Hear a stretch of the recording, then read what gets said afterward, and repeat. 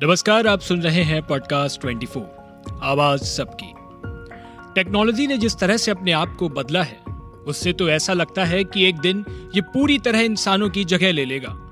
Technology के इस युग में एक ऐसे ही एप्लीकेशन ने अपना दबदबा कुछ इस तरह से कायम किया है कि आज दुनिया का हर दूसरा व्यक्ति इसका फैन हो गया है।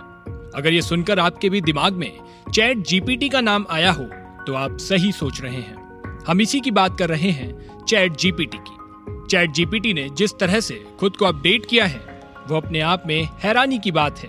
आज इसको यूज करने वालों की संख्या में लगातार इजाफा हो रहा है। आप चैट जीपीटी से कुछ भी पूछो, ये उसका जवाब तुरंत देता है। इतना ही नहीं, आप अगर एक ही सवाल बार बार पूछेंगे तो इसका जवाब कभी एक जैसा नहीं होता है, बल्कि ये एक ही सवाल का हर बार पहले दिए जवाब से अलग जवाब देता है। यही कारण है कि आज चैट जीपीटी सभी की पहली पसंद बना हुआ है। तभी तो इसकी यूजर्स की संख्या आज मिलियंस में पहुंच गई है। इसकी खासियत ये भी है कि आप इससे बातें भी कर सकते हैं। अभी तक इसका यूज सिर्फ कुछ ही फील्ड में हो रहा था, लेकिन अगर हम आपसे कहें कि अब ये वित्तीय क्षेत्रों में भी काम करता नजर आएगा तो शायद आपको यकीन ना हो, लेकिन ये हो रहा है। हाल ही में इसके वित्तीय क्षेत्रों में काम करने को लेकर पहला रिसर्च सामने आया है और इन रिसर्च में कहा गया है कि ये निवेश निर्णय में सुधार और फैसले लेने में सक्षम तकनीक लग रही है।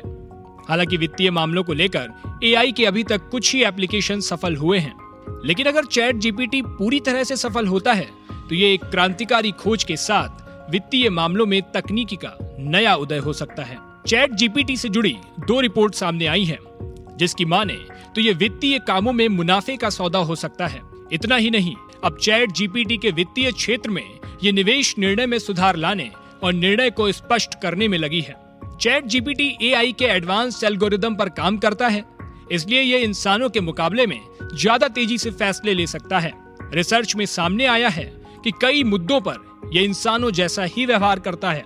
हालांकि रिसर्च में ये नहीं बताया गया कि ये मॉडल कितनी तेजी से काम करता है और न ही इसका काम पूरी तरह इंसानों से मेल खाता है।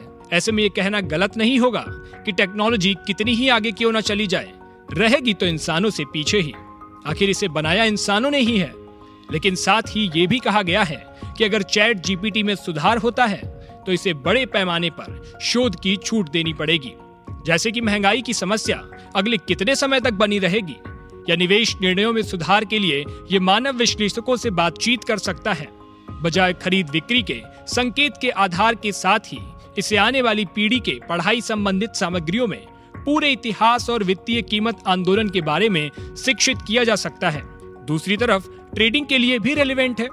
इसका उपयोग न्यूज में खबरों के चयन के साथ उनके वर्गीकरण में भी यूज किया जा सकता है।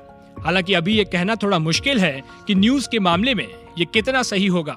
ये मुमकिन है कि चैट जीपीटी में सुधार करके ये लक्ष्य भी हासिल हो जाए। टेक्नोलॉजी से जुड़ी ऐसी ही खबरों के लिए सुनते रहिए पॉडकास्ट 24 आवाज सबकी।